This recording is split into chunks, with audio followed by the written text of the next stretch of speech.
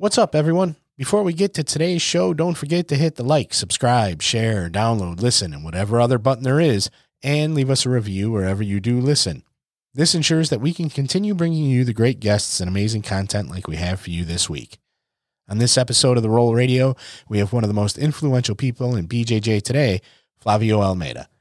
Listen as Flavio discusses his start with Master Carlos Gracie Jr., his incredible competition career, how he needed to learn to deal with the losses that almost made him give up jiu-jitsu, his new venture Barra Fit, and so much more. Here's The Roll Radio with multi-time world champion, Pan Am Black Belt Masters champion, and CEO of Gracie Barra Franchise Systems and Gracie Barra America, Flavio Almeida.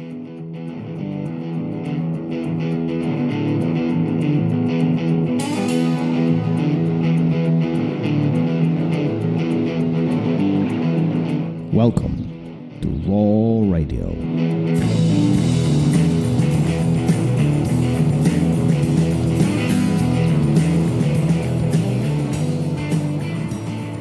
And we are live. Gary, how are you, sir? I'm good. I am good. I had a weird morning, but I think this is all going to settle out through the conversation. I won't have to worry about that too much. And also, it was Kimura night last night. My shoulders are killing me. Yeah, no. So great time on the mat. It was. So, but before we get to the show and the guest, as always, therollradio.com, the Fuji Gi giveaway. Ask us a question to ask the guest, or even if it's for us, if it gets read on the air, you go into a pool. Once a month, we pick a random person from that pool, and they get a free Fuji Gi of their choosing. So definitely go there, drop us a question. Every month, everybody gets knocked out. So the pool is very, very small, and your chances of winning are very, very high. And then also, I heard that I found out a little something about you that you got going on. What's that? A little side project. What's that? Ask the Black Belt. Oh, yeah. Over a period of years, questions are asked as an instructor on the mat and then so on, even as a practitioner and as a training partner. And so I figured I would start recording some of those question answers and put them out in a format. So if you're interested in common questions and common answers for jiu-jitsu, look up Ask a Black Belt. Its actual podcast platform is going to be on YouTube as well, in case I have nothing else to do because I'm bored. I put another project on my plate. But I think it's going to be very interesting. And they are very short, about 5-6 minute clips or episodes, so it's quick listen and out. There's not very prolonged conversation. Why are you laughing? Because I have one for you, but I think it's going to take up too much time. We'll do it on a different episode. Sounds good. But anyway, if you want to submit a question to that, so first of all, go and follow and obviously find the podcast, listen, take advantage of it. But if you do want to submit, find me on Instagram, Roginski BJJ, and then you can submit questions there, and I'll make sure those are answered. Beautiful. All right. Should we get to it? Let's get to the guest. Professor Flavio, how are you, sir? How are you doing? I'm good, guys. How are you? We're good. We're good. Other than the shoulders. It's, you're one of those individuals that when I was coming up in my ranks and as I was starting jiu-jitsu, you were one of the guys I was looking up to from a vision perspective to your competition. So I'm really glad that we are able to sit down and chat about all of this. But before we get to some deep things, how did it all started for you? How did you get the jiu-jitsu bug? Yeah, it's the traditional martial arts story, like bullying in school, and my parents were freaking out, and the streets in Rio de Janeiro, where I'm coming from, they can get pretty wild, even with the kids. So they just wanted to empower us, I guess, with the confidence and the skill sets that we needed to protect ourselves. And I say us because my brother Ricardo, who's also a black belt and lives in New Jersey, he fought in the UFC. So a lot of people know a lot of his story too. We started for those reasons, right? Just wanted to learn how to protect ourselves. And it's a funny story though. We went to Gracie Barra, the first school, right? And Ricardo was like probably like 13 and 13, 14, and I was 10, 11. And we went in, and Master Carlos Gracie Jr. welcomes in the door. Always very nice and very polite. But we decided not to join because the gi stinks so bad. Like seriously, and then there was a karate school in our country club that the geese didn't sink as bad, so we went to karate. And then Ricardo, one of Ricardo's best friends from school, was training in the Gracie Barra Kids program, and he kept making fun. Like, man, I can't believe you do karate. Jiu-jitsu is so much better. And then eventually Ricardo switched to jiu-jitsu. And 1 year later, after him bullying me for being the karate guy in the family, then I switched to jiu-jitsu at age 13. So it was really just a confidence thing, and being able to handle bullying ourselves. And then we got into competition right on the beginning of the journey, competitive jiu-jitsu. There was already lots of tournaments in Rio at that point in time, 1993, 1994. And then our passion for jiu-jitsu took off from there. Yeah, it's interesting that you mentioned the geese, because we've had many on the show, including Professor Draculino and others, and it seemed like that whole gi thing was pretty common back then. It was because well, first of all, there's a few reasons for that. First, our manners were not as polished as they are nowadays, right. So people couldn't care as much. So that's one. The schools are not built for everyone. They were built. There was a purpose. There was more geared towards competition. So it's more like a bunch of tough guys training together. It was a different mission back then. And then, but also there is no dryer in Brazil, and it's very humid. Okay. If you do have a dryer, it's very, very expensive. So it's not like you can get to wash your gi every day. Well, now people do. And lastly, gis are very expensive in Brazil, and they were back then, and they still are. So you have like one gi, maybe two. Yeah, there's not like, you don't have like the ability to wash them like you have here in the United States. Plus, it's very humid. Everybody sweats a lot. So it's like the perfect combination for a very stinky environment. I'll tell you that. let's just say things have changed since then. Man, we have changed for better, that's for sure. So one of the things that you just mentioned is the vision of academies and vision of the sport, vision of the art has changed, has adjusted, has manipulated itself, created a kind of a very different dynamic than what it was today. What's some of the biggest differences that you notice reflecting back to 93, 95, maybe even 2000 to today, 2021?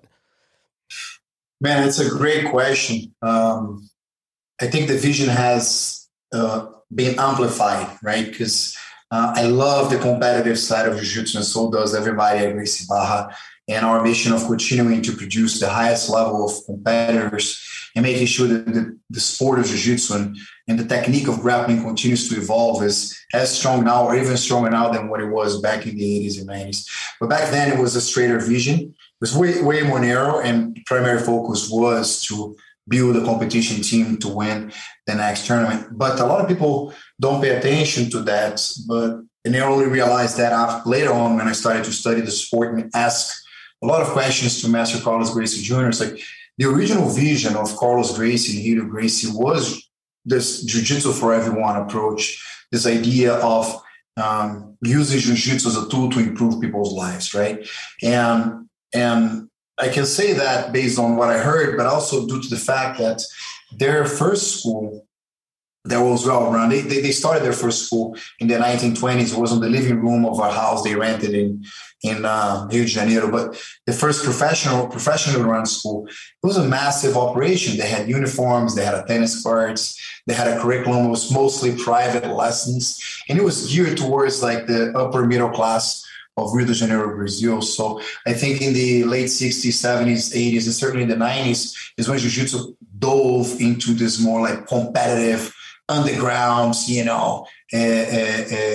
culture that did so much for the sport in terms of preparing warriors to defend the art and bring jiu-jitsu to the world. And it serviced that point in time, but eventually it made so much more sense to re-amplify that vision and allow the sports to become more inclusive and create opportunities for all of us to make a living through jiu-jitsu, So at which point, or what was the pivot point where jiu-jitsu turned from this competition-driven art or sport to more appealing to everybody, more self-defense driven, more anybody could do it. Whether you're 5 or 65, you can jump in.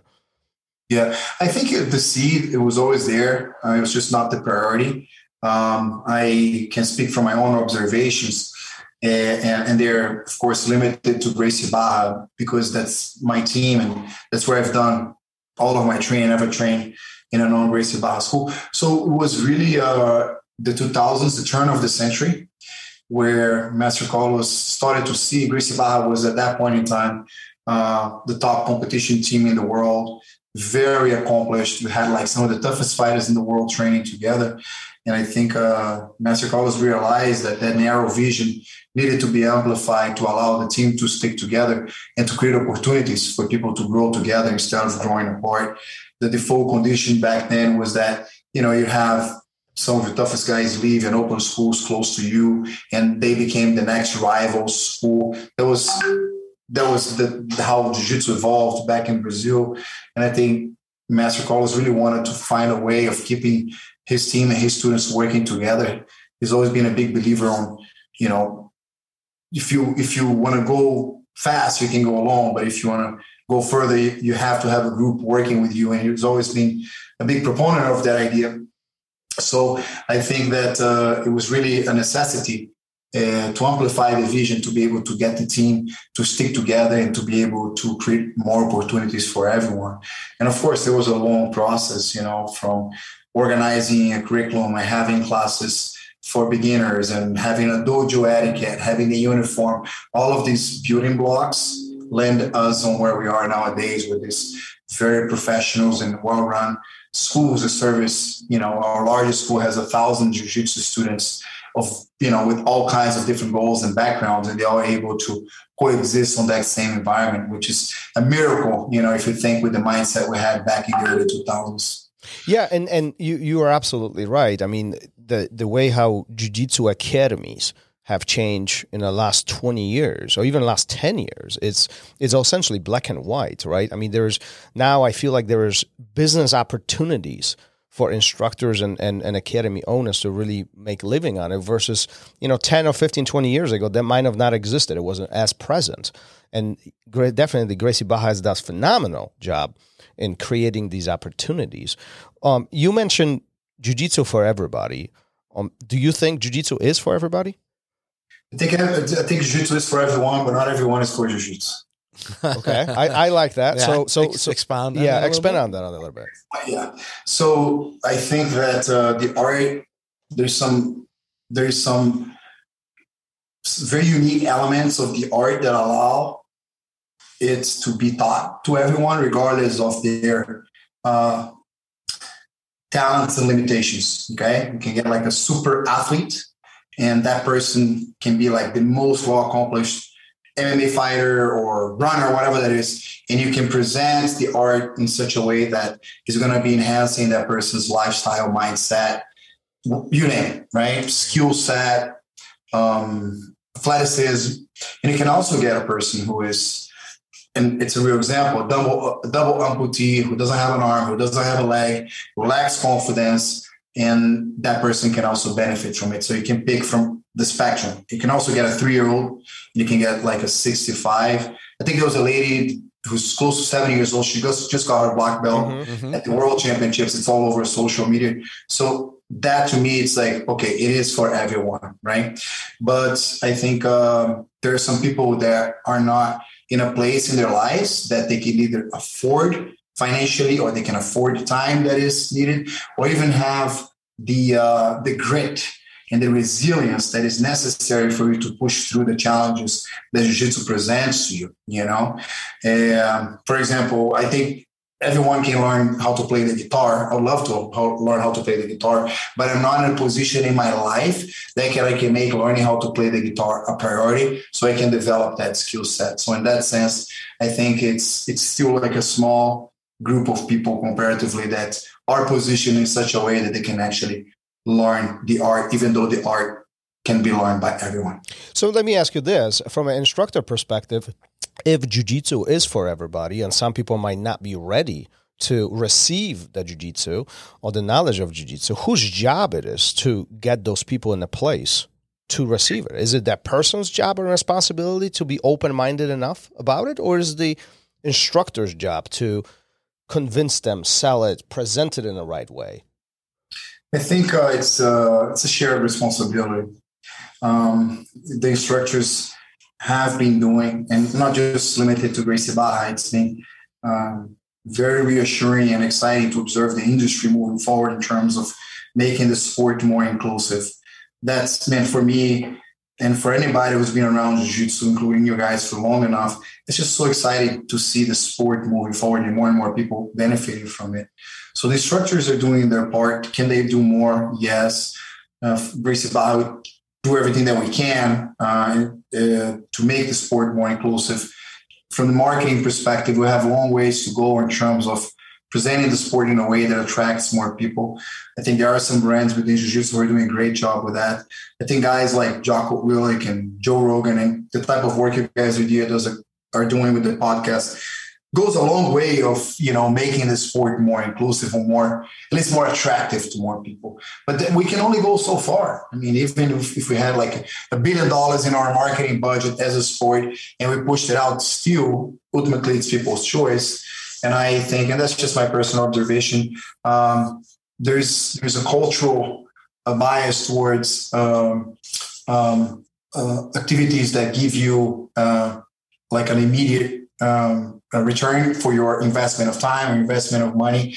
So the fitness industry, which we're all part of, I think people tend to favor the stuff that it gives them like an easier, like more bang for their bucks, and I think that jiu-jitsu doesn't present itself that way, and it should not be presented as something that is an easy route for you to lose some weight or to learn self-defense. I think the beauty and the essence of jiu-jitsu has to do with embracing a mindset of challenges and grinding and overcoming adversities. And because only through that you can actually have the growth that is needed to be able to be a legitimate black belt. Yeah, and you bring up a very valid point, right? If one goes to the gym for a month, 2, 3, 5, 6, there will be immediate result. Versus in jiu-jitsu, that result is a little bit more stretched out over a larger period of time. Do you think that reward at the end is greater for activities like jiu-jitsu or the art of jiu-jitsu? Do you think the change in life that takes place over the period of time that one experiences this journey is more impactful? Absolutely. I think jiu-jitsu becomes part of who we are, right? It becomes part of our identity. And it's because of the transformational process that happens on the mats. And that process only happens when we overcome adversities, when we are face to face with our own limitations, physical, emotional, technical, social, and we push through and we're able to get to the other side when you're losing better. And that's the micro transformation that happens on the mats every single day. If you're serious about it, right? Because you can't show up. And jiu-jitsu is very fun too. You can just hang out with your friends, do a few rolls and go home. Then you might burn some calories, but nothing much is happening there. But if you're serious about your journey, you really want to learn the art, learn a new technique, compete on a difficult tournament, there's micro transformations happening every day in who we are. And then we're better for it. And you just observe, the black belt speeches, right? I've seen thousands of those in my life. And not once, not even once, I heard a black belt speech that was around, how many world titles I won or how great my jiu-jitsu is. It's always about the life lessons, and how jiu-jitsu has profoundly impacted the person. And that's really what jiu-jitsu does. But it can't be easy. If people find a way to make learning jiu-jitsu easy, that is going to be going away. And then it can no longer be jiu-jitsu, at least not the jiu-jitsu that we all learn to love nowadays, Well, I often say if it was easy, everybody would do it without an exception. There's a level of complexity from various points, and that's why some people, they're just not ready for it. You mentioned some of the obstacles and some of the transformations that people made. What is one, looking in retrospect, your entire life, what is the biggest transformation? What is the biggest obstacles? What is the biggest puzzle that you solved in your life with jiu-jitsu? Absolutely, and to know how to deal with defeat. And it has to do with my story. I was very limited as in my athletic abilities and confidence and social skills and even intellectually until I started training jiu-jitsu at age 13. Jiu-jitsu, I fell in love with the art and then the competitive side of it, and I started to train really hard. And it was the first thing I did in my life that I thought I had a shot at becoming good at it, right? And I realized that right on the first year of training. So I was not talented, but I was willing to work harder than everybody else. And I climbed my way through the rankings, and I started to do well in competition until I win my first world title at the blue belt level in 1997. I kept doing really well in competition for the following years. So I came from being like a very insecure, uncoordinated, unskilled individual or a child to like a very confident adult. But it was all based on the fact that I was winning. And even my relationship with the art was not there as much as I thought. I was in love with the feeling of victory, not necessarily in love with the art, right? So when I lost the world champ on the semifinals of the World Championship of 2000, my world fell apart. I hadn't lost a fight in my division since I was a yellow belt. So my world fell apart, and I decided to put my college degree on hold and go all in jiu-jitsu. You know, if I had something else to give, I would give to it. So I trained a lot for 12 months, and then I lost again on the next year. And then I couldn't handle it. And I stopped training jiu-jitsu for about a year and a half because I had to process what my relationship with jiu-jitsu was going to be if I was no longer the champion I thought I was, you know? So I had to make peace with the notion of losing that is so important, such an important life skill. You know, that was the lesson that jiu-jitsu taught me that really changed the person who I am. And it made me very resilient, and to be able to see the lessons in your losses, and instead of internalizing it, you're really trying to see what is the loss trying to show to you in terms of personal growth and development. And then from there on, you know, I just fell in love with jiu-jitsu again, and competition became so much lighter, and I became a much better athlete because I was in it for the love of the sport. I wasn't in it because I wanted to have the recognition and all of the good stuff that comes from winning tournaments. I still hate to lose, but when I do lose, you know, I look at it as an opportunity for growth, and I am grateful for the fact that it happened instead of just being devastated for not being the champion at that time, you know. So that was the lesson for me. Just learn how to handle losses and turn them into opportunities for growth. If you don't mind, I want to dig a little bit deeper here. So essentially in 2000, that's your first major loss. Up to this point, you are enriched with success. Everything is going beautiful in your life. What is the feeling? Walk me through the feeling when I wasn't ready not your for it, hand goes up. Yeah, it was just devastating because when you win, when you have this trajectory in which you're only winning, right? You become unbeatable because every win boosts your confidence and makes you like you feel like you're in the top of the world, right? But it's a very thin platform and it can break at any moment. It broke for me. And there's many different athletes that go through something similar. And then when I did lose, when you do that, you build a sense of identity around being the top dog, right? And your whole self-esteem is leaning on that. So when you lose, I think psychologically, I'm no psychologist, but there's got to be an explanation for it. It's like your world implodes and you're lost. You no longer know who you are. So I lost on the open weight on Saturday, and then I did not even want to come back to compete on my weight division on Sunday. And then Master Carlos and my dad convinced me to come back. I fought much better, but I lost to that same guy on the semifinals on Sunday. Silly mistake, boom. But it was devastating because I did not know exactly who I was after this, you know, and it's really, you go from feeling like you're in the top of the world to just feeling like you're worthless, right? It was totally devastating psychologically. Luckily, I had amazing people around me and they helped me push through it. And the decision was that I was going to give it another shot and really put it all that I had, you know? And even after that, when I lose again, that was when I can't handle this. It was just too much psychologically. And then I decided to just move on and just not be involved with jiu-jitsu at all. And I went to to pursue my college degree and do all the things. So I had to rebuild myself, build a new sense of identity, and get to know myself in a different way, so I could, just feel good again. It took me a couple of years to recover from that loss. Well, I wanted to ask, when did you know you were ready, or how did you know you were ready to come back? Was there, was it a single event? Was it through family and friends, or was it, that new identity that led you back to the mats?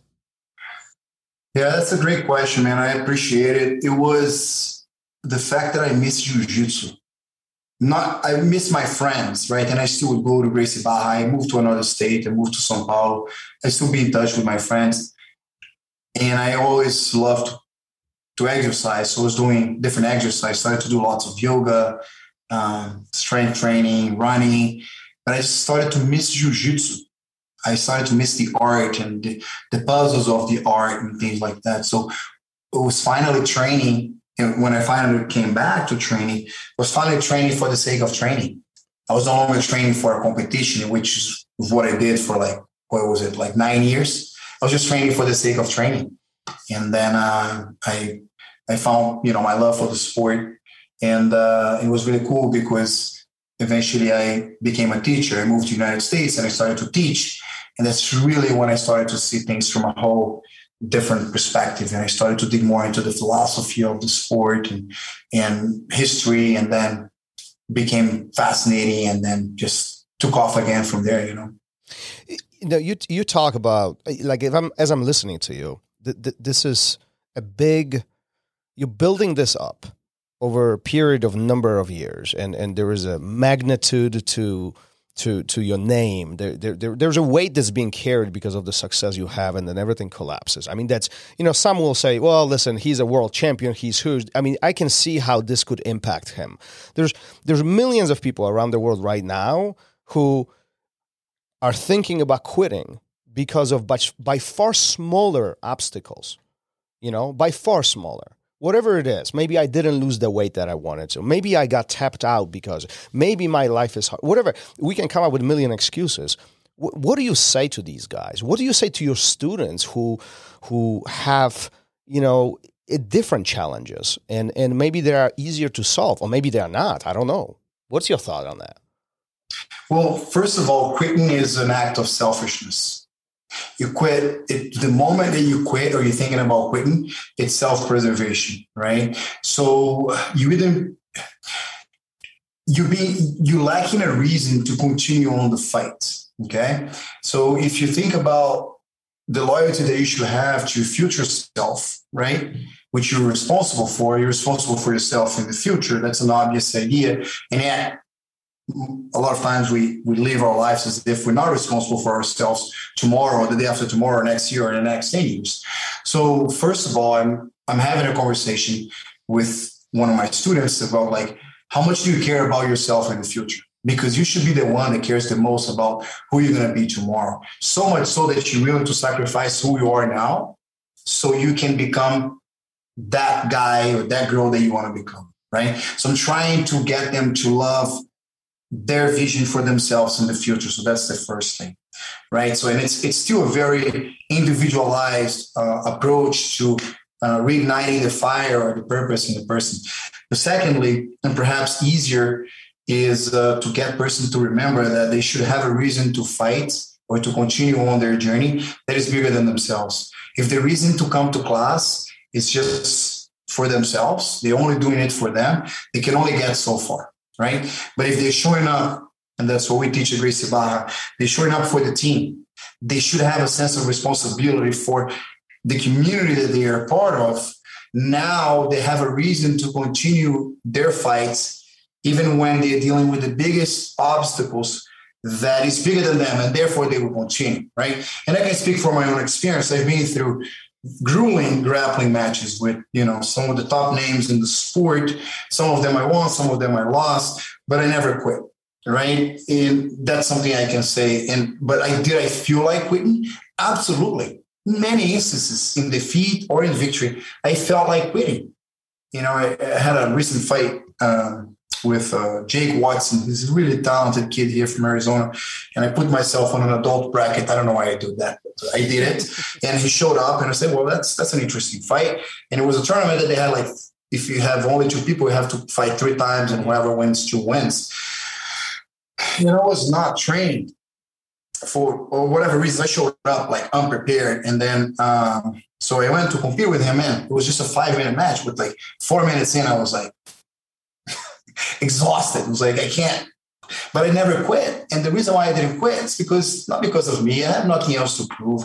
I'm an old dog right now, 41 years old, winning or losing, winning one more medal in my closet, losing. Like, who cares, really? My identity is no longer around the athlete that I was or the athlete that I am. I'm a father. I'm a business owner. I have so many other things to worry about.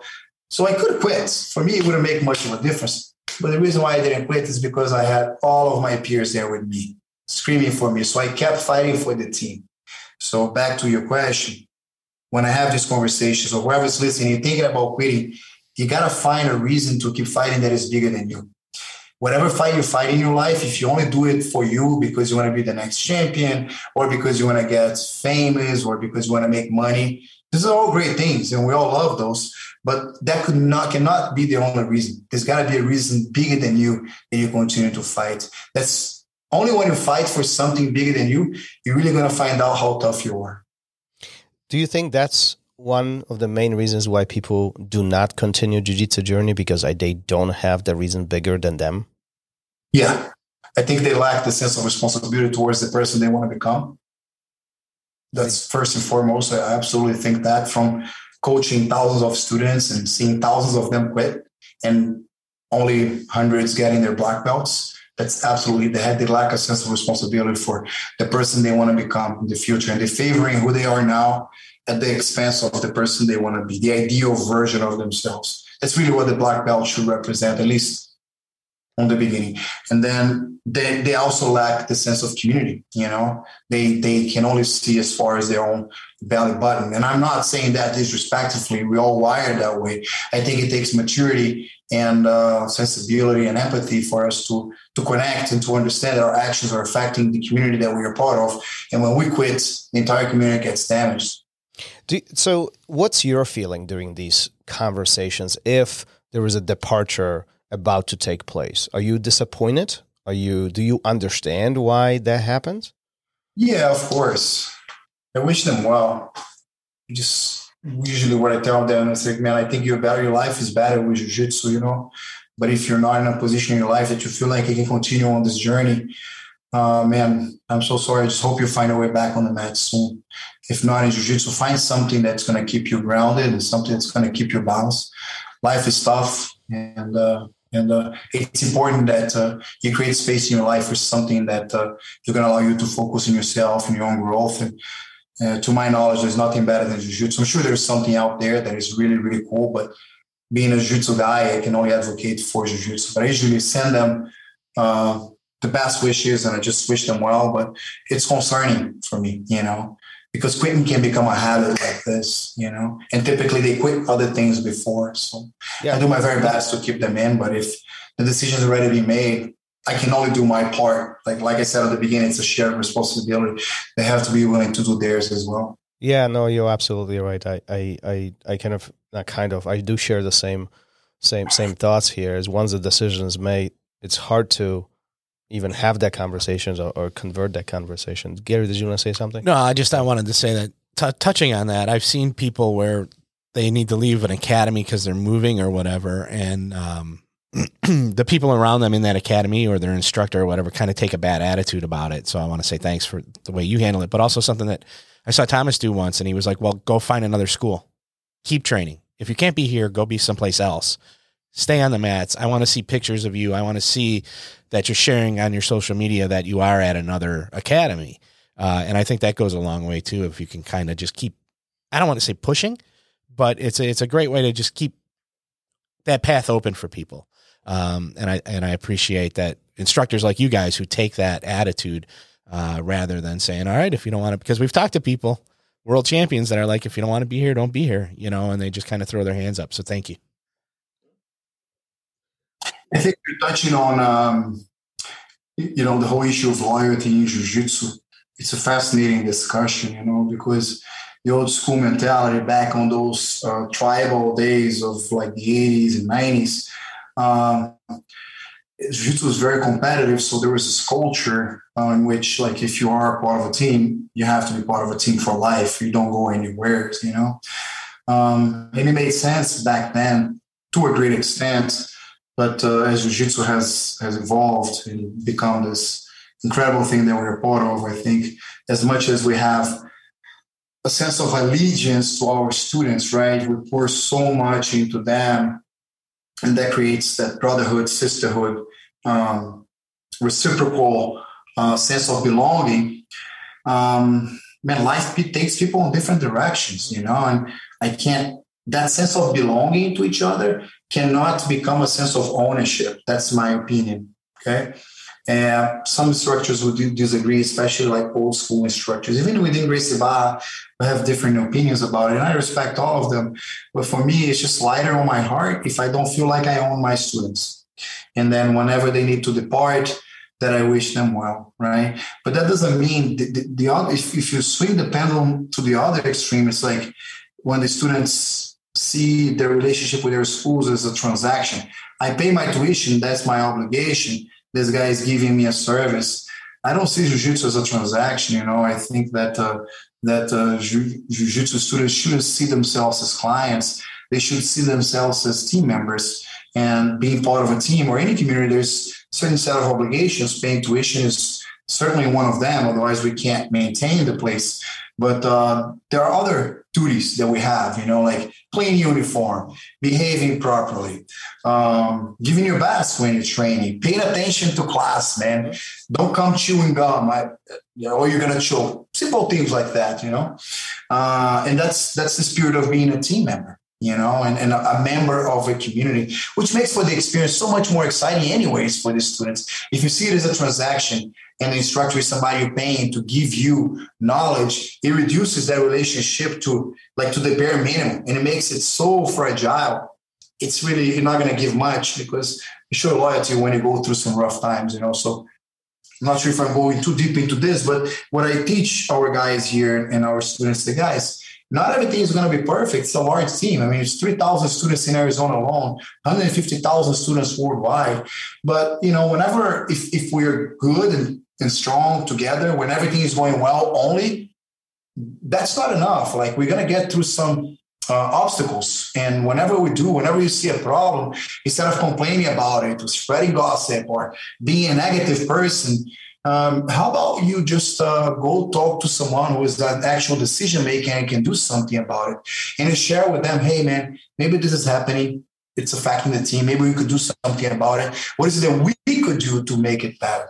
So that's the mindset of team as opposed to clients that I like to teach and that I embrace. And I think it goes a long way in terms of establishing the right culture within jiu-jitsu schools. And again, you bring up a very valid point because of these. Because jiu-jitsu is such a physical contact sport, we do develop this trust, we develop these relationships, and we spend a significant amount of time on the mat, from instructor and student perspective. So it's hard not to create these relationships. So going in these extremes is damaging always, being way too owner-like, meaning I'm owning everybody here. This is you cannot go and talk to anybody else. That's definitely unhealthy. And then creating this business-like, 100% business-like transaction. I call it Starbucks effect. You pay, you go, and you leave. It's again. So we want to keep it somewhere in the middle, right? Is that the secret sauce? I think it always is, right? It's the middle way.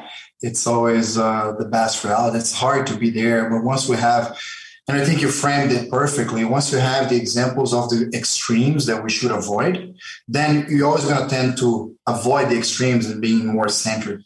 And I think that that's the way that makes the most sense for everybody, for the instructor, for the student, for the families, for the staff. You mentioned several times, the emphasis on team at Gracie Barra, at your academies, at your academy. Gracie Barra has a huge presence around the world. I mean, arguably the largest team there is. Yeah, absolutely. Right? I mean, it's what it is.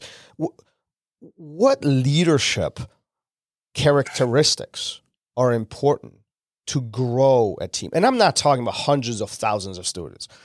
One is starting an academy. Doesn't matter what affiliations they are part of. They are starting academy. How do they become a leader? How do they become the example, on the leader of the pack, on the front of the pack? What do they need to do? Man, it's difficult. What I can say is just based on what I observe at Gracie Barra, which continues to surprise me every single day. We just had a World Summit here in Sedona, Arizona. Hundreds of people there, and just an incredible energy, and the unity of the group is what stands out the most. When you look from the outside in, what stands out is size, maybe tradition. We are the most traditional team in the world that is still like very present on tournaments all over the world, and really making a mark in the competitive jiu-jitsu. But it is unity that is the secret sauce, if I could call it that way. And you're approaching it from the leadership angle. At Gracie Barra, decisions are made. The top priority in our board meetings, in our leadership decision-making at all levels of the organization is unity. What do we need to do to keep this team working together? And only then we talk about growth. So I can define that in terms of our 3 core values. The first one, the top priority is brotherhood and sisterhood. Brotherhood comes from the word irmandade, which is a genderless word in Portuguese, but when you translate, it has this male connotation, but it's really brotherhood and sisterhood. And it really stands for this notion that we're stronger together, and we sacrifice for each other. We have each other's back. And I'm going to share with you all of the fruits of my work and my knowledge, and you do the same for me. So there's this constant exchange, like from athletes. I send my athletes to Texas to train with Draculino and Upiano. They send their guys here. There's really like nobody holds back. We're always doing whatever we can to lift each other up, right? And whenever we come across a crossroad in which if you go right, you grow, and there's an opportunity to win a tournament or to expand the team, whatever that is. But that's going to damage the relationships. We never go that way. We always go in the direction that we are making sure that we're growing together. So there's this obsession within Gracie Barra of keeping the team together. And that doesn't mean we didn't have our fallouts. We had a lot of fallouts in our 35 years history, but we've done everything that we could to keep the team together, right? We really care for each other. That's authentic, and that's just who we are. But of course, that alone is not enough, right? Because it's impossible to keep a team together if the team is not growing, doing well, and winning tournaments, right? So another core value that we have is development, which really stands for our excitement and intention to do great things in all senses, build amazing schools that are servicing hundreds of families in their communities, to win tournaments, to move the sport forward, to be able to prepare athletes to compete in the UFC, all of that. And of course, numbers of schools is something that we take huge pride on right now. We're 905 schools worldwide, and we lost very few schools during the pandemic. So to answer, again, back to your question, it's like these 2 core values, they play a very important role, and they really guide decision-making in every level of the organization, from the local Gracie Barra school. They're taught to think that way and to lead that way, all the way up to, Master Carlos Gracie Jr. and the global leadership of Gracie Barra. What's your feeling? I mean, you're on a top level of that organization at this point, right? And there's a lot of responsibility on your shoulders at this point. Do you feel that weight, carrying this torch, if you will, if you're carrying this responsibility on to build the team and continue evolving this? I think it's more of a sense of responsibility. When you think about carrying a weight, it's almost like sounds tiring and negative. It's more uplifting than anything. For me, it's just a sense of responsibility. Yeah, my decisions do affect a lot of people, but people also understand when I make mistakes, and they're pretty cool about it, and which I do a lot. They're pretty cool about it. That doesn't mean that I can make mistakes and be reckless about my decision making, but it does give you a sense of responsibility, which elevates you, I think, as an individual. You know, like an instructor, right? You have hundreds of people looking up to you, and your decisions on and off the mats affect these lives, and that makes you carry a certain sense of responsibility that makes you a better person.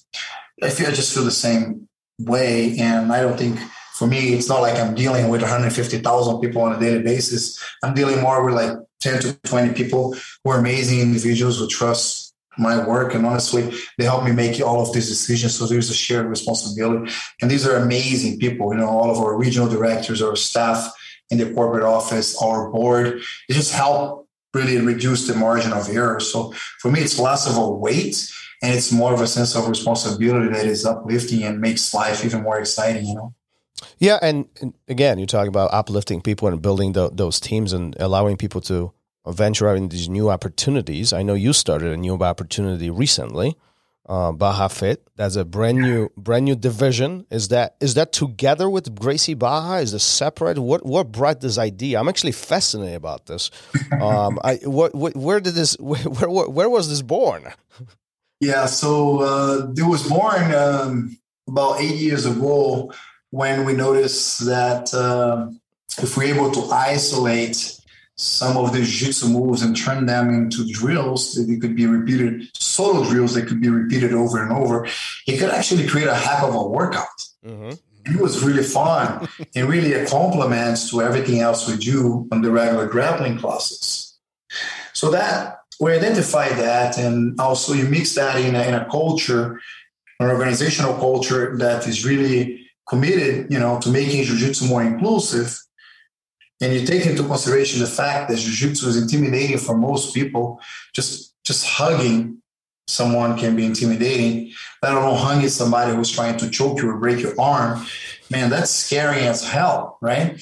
So what we noticed is that with those, it was just a class that we were attracting not only our students who were having their workout done at the school, but also people that were not interested in jiu-jitsu.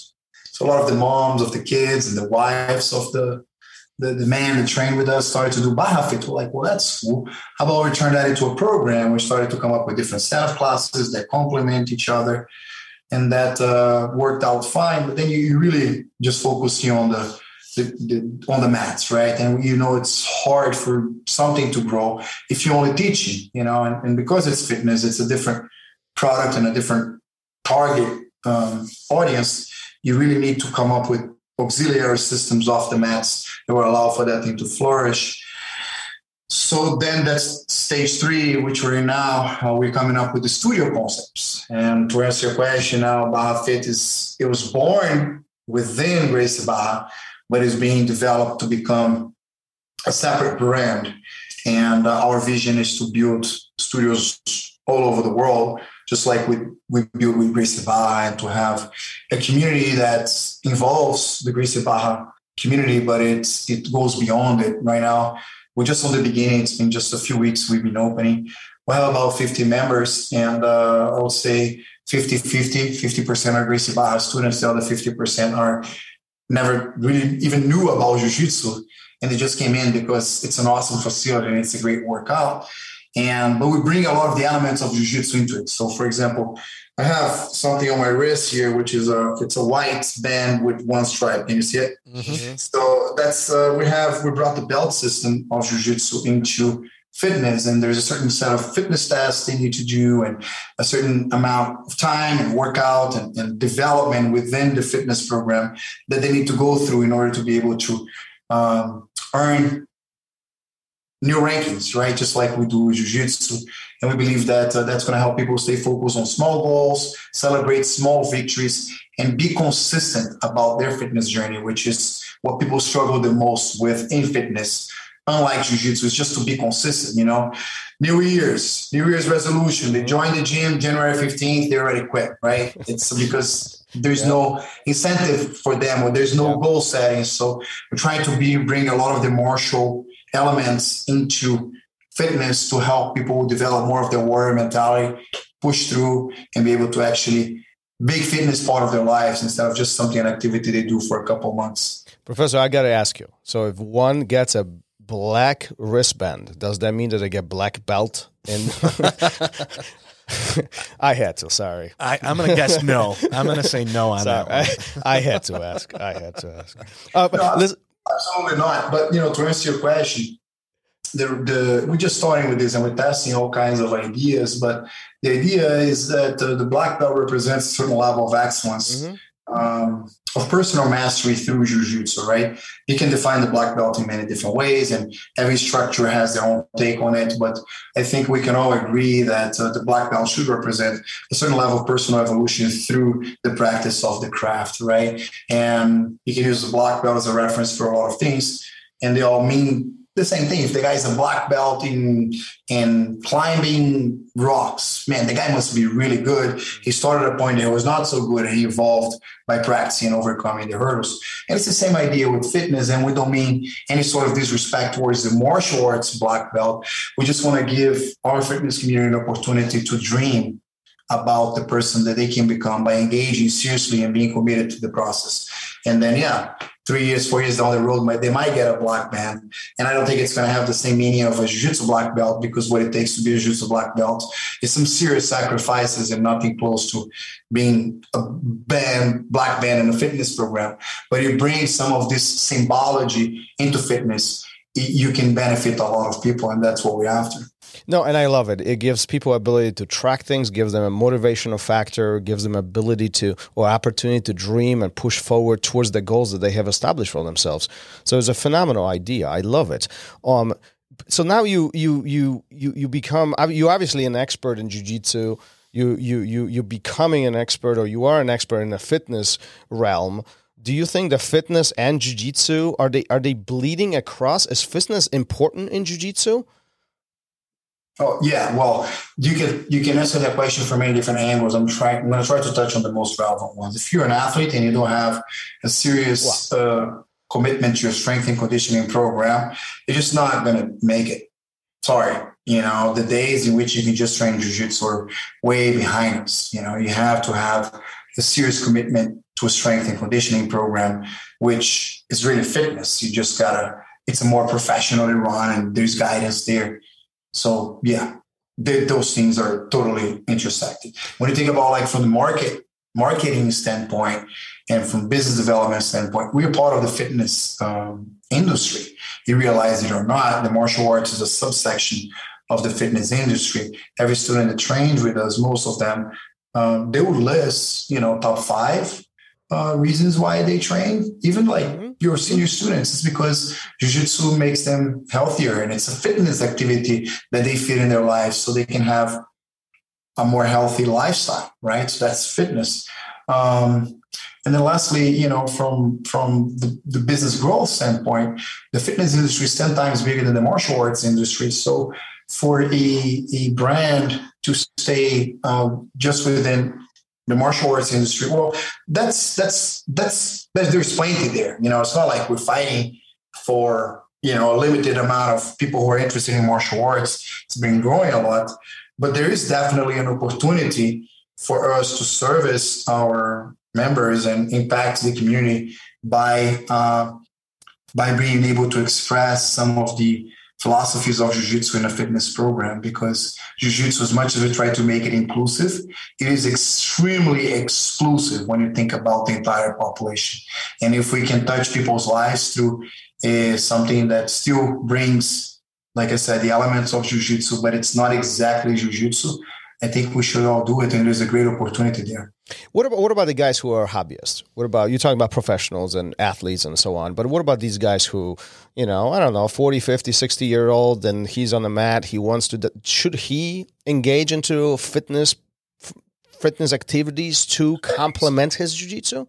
I think so, because as we age, jiu-jitsu takes a toll in our bodies, and if you see, you're hobbyists, but it depends on what you mean by hobbyists. I mean, I treat my students as serious martial artists because jiu-jitsu is something sacred to me. And for them to be a student, I expect the same level of commitment to the art in itself, right? So assuming that they're hobbyists, they're not professional athletes, right, but they're curious about their training and they're looking for longevity, they can't afford to just be on their jiu-jitsu journey without some complements to their training. And I speak for myself. I mean, I'm a pretty fit guy, but I cannot train at the highest level more than 3 times a week. I always need a day to rest. So I train super hard and then I rest, super hard and I rest. And what I do in between matters so much. And what I do in between is typically Baja Fit. I also do, lots of recovery stuff, ice bath, sauna, and things like that I'm complementing my training. That's my fitness program.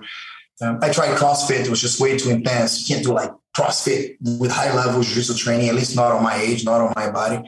So I do believe that finding the right fitness program that will service your jiu-jitsu journey is a great thing for every hobbyist or recreational practitioner to do. For the athletes, for the pros, if you don't do it, you're not going to get as far as you want to go.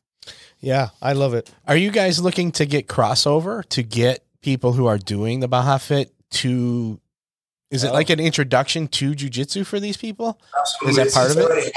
It's already happening. And it's fascinating. You have, even at the studio, some of the new members, they're like, so what's this jiu-jitsu thing? And then we tell them the whole story, about the sport. And so for example, today I was teaching this morning a kettlebell class, and we're alternating a kettlebell flow with duck walks, right? The double leg, boom, you're shooting for a double leg, like a solo drill, like the wrestlers do.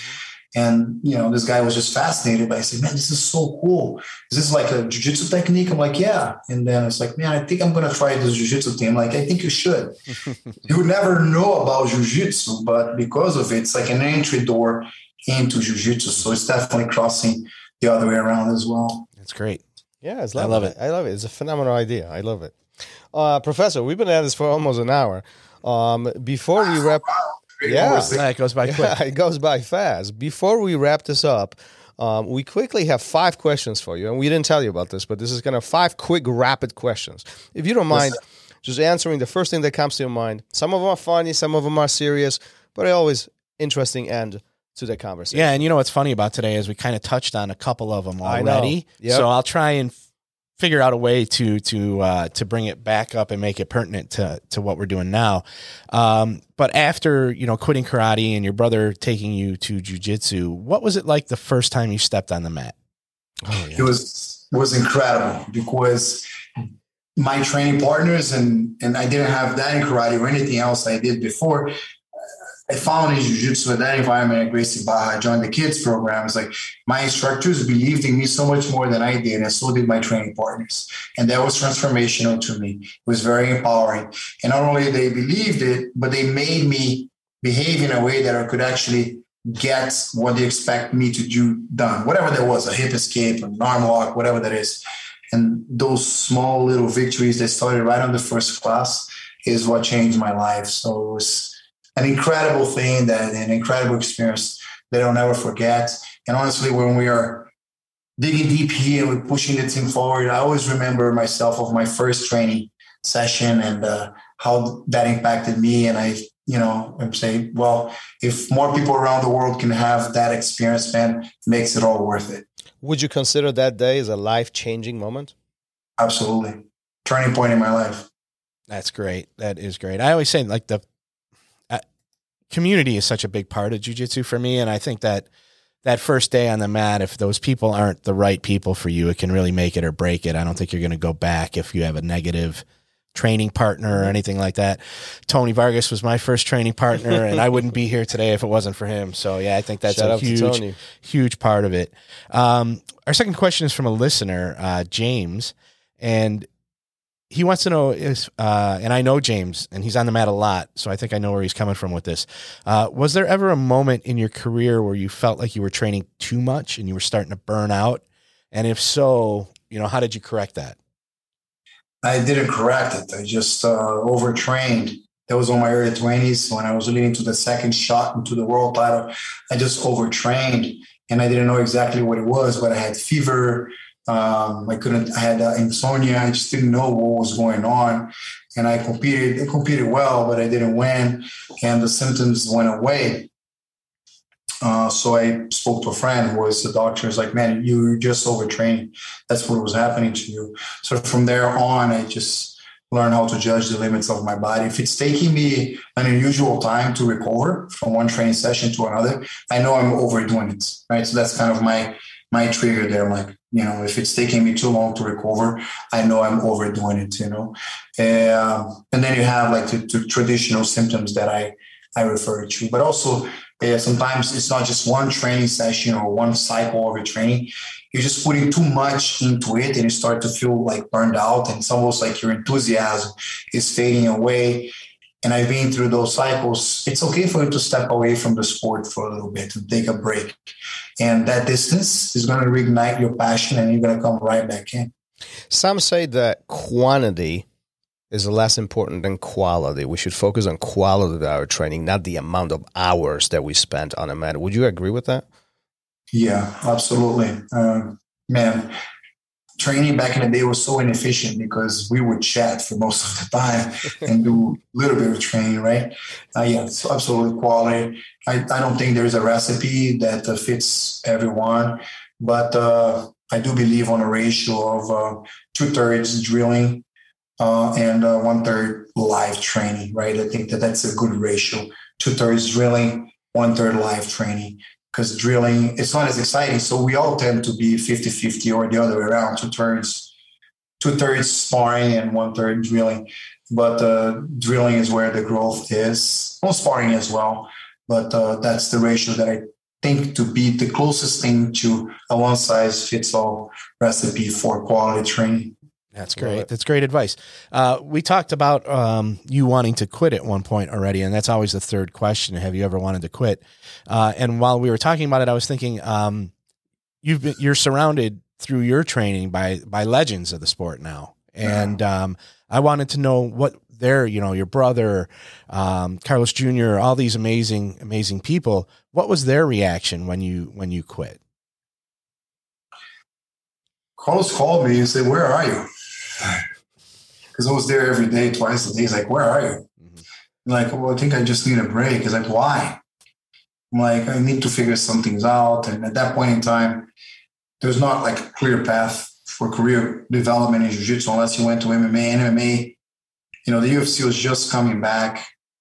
So MMA never really excited me. So, and I was finishing my college degree. So I told him, I said, "Mestre, I'm going to finish my degree and I'll see, what role jiu-jitsu has in my life. It's been a lot for the last 9 years. I just need a break. I love the team. I love everybody. I just need to back away a little bit." And he respected my decision. Like, "I get it, man. So just know that we're here and we miss you." And he said one thing though. He said, "Just don't get too far away because jiu-jitsu needs people like you." He said that jiu-jitsu needs people like you, and that stayed. That stayed. So that was his reaction. My brother was just teasing me. He was just making fun of me, like, "Yo, I can't believe, man, like you're such a quitter," or "I can't believe like you're gonna become like this corporate guy and you're gonna have like this big belly." It's just ridiculous. That's what brothers do, right? Yeah.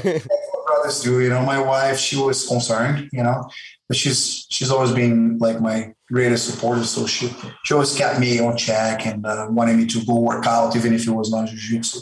So I think most people in my life, they respected, they knew I was obsessed with it, and they knew that I needed to establish a healthier relationship with the sport. So I think they all knew me enough to see that it was actually a good thing at that point in time.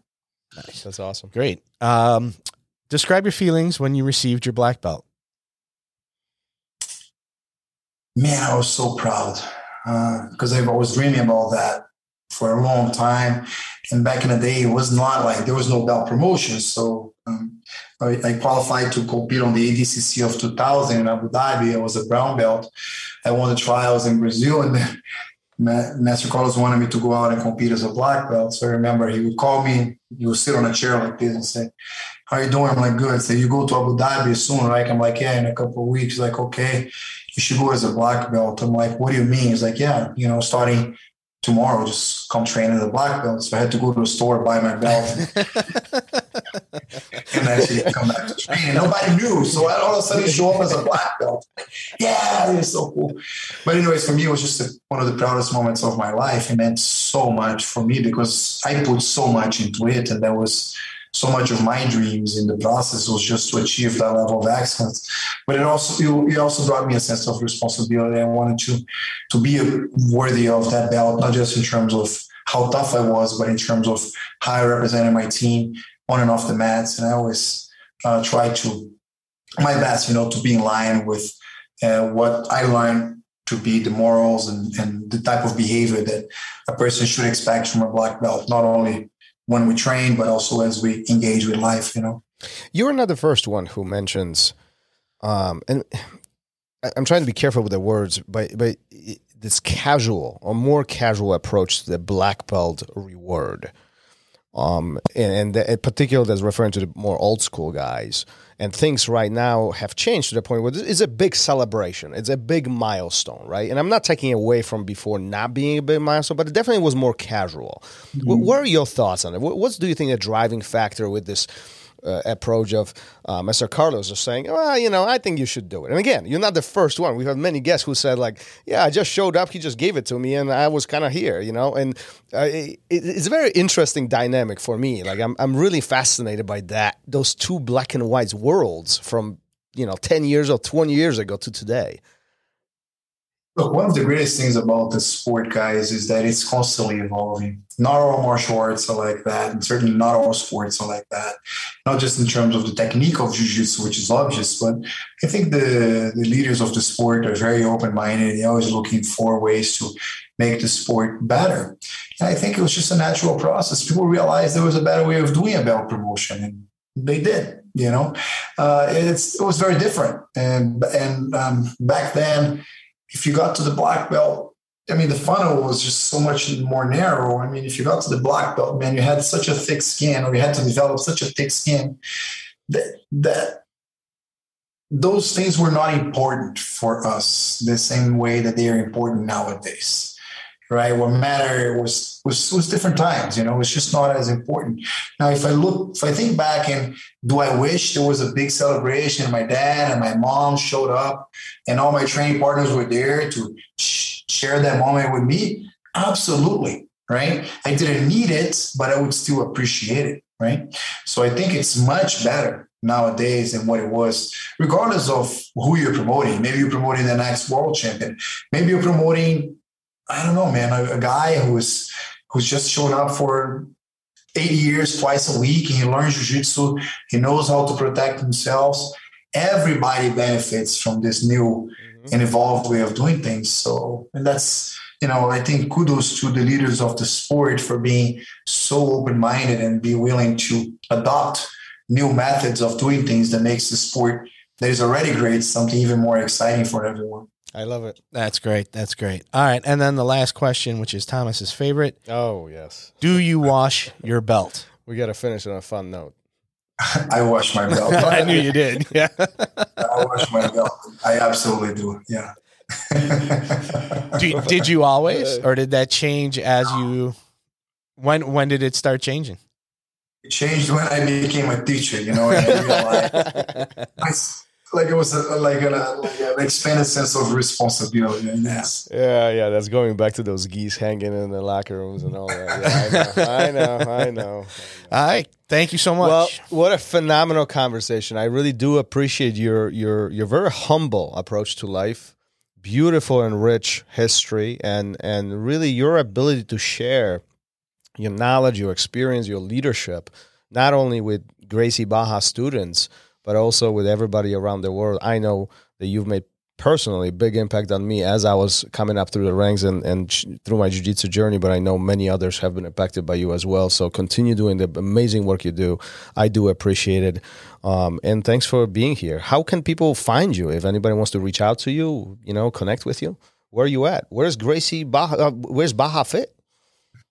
Well, first, thank you so much for your kind words. It means a lot. I think it's an incredible sport. It's an incredible journey. And if you stick to it for long enough, you start to see things in a very unique way. And I think any opportunity that we have to share our knowledge and what we've learned, it's just special. So thank you guys for that. And thank you for your kind words. It certainly makes me feel flattered, and it's reassuring to continue to move forward and doing what we do. As far as finding me, Instagram is probably like the easiest way for people outside of Gracie Barra. It's at Flavio Almeida, my first name, last name, GB for Gracie Barra. Message me there. Do my best to get back. It's a lot, but I'll do my best to get back to you. As far as like training jiu-jitsu with me, I teach at Gracie Barra in Arcadia, Central Phoenix. You guys are welcome to pop in anytime. I lead competition classes most weeks when I'm in town. Monday, Wednesdays, and Fridays at 11. Barra Fit, I committed to teach Mondays and Wednesdays at 5:30 a.m. So you guys are welcome to come and see class. So That's early morning for you. That is early. That is early. Well, good for you. Once again, thanks for being here. Thanks for sharing the amazing stories and all your knowledge. And let's wrap it up. We'll see you. Thank you so much. We'll see you around. thank you guys. Good luck with everything. Thank you for listening to Raw Radio. If you enjoyed the show, don't forget to leave us a review and help us make the show even more amazing. For future episodes, check out our website and follow us on all major podcast platforms. Take care.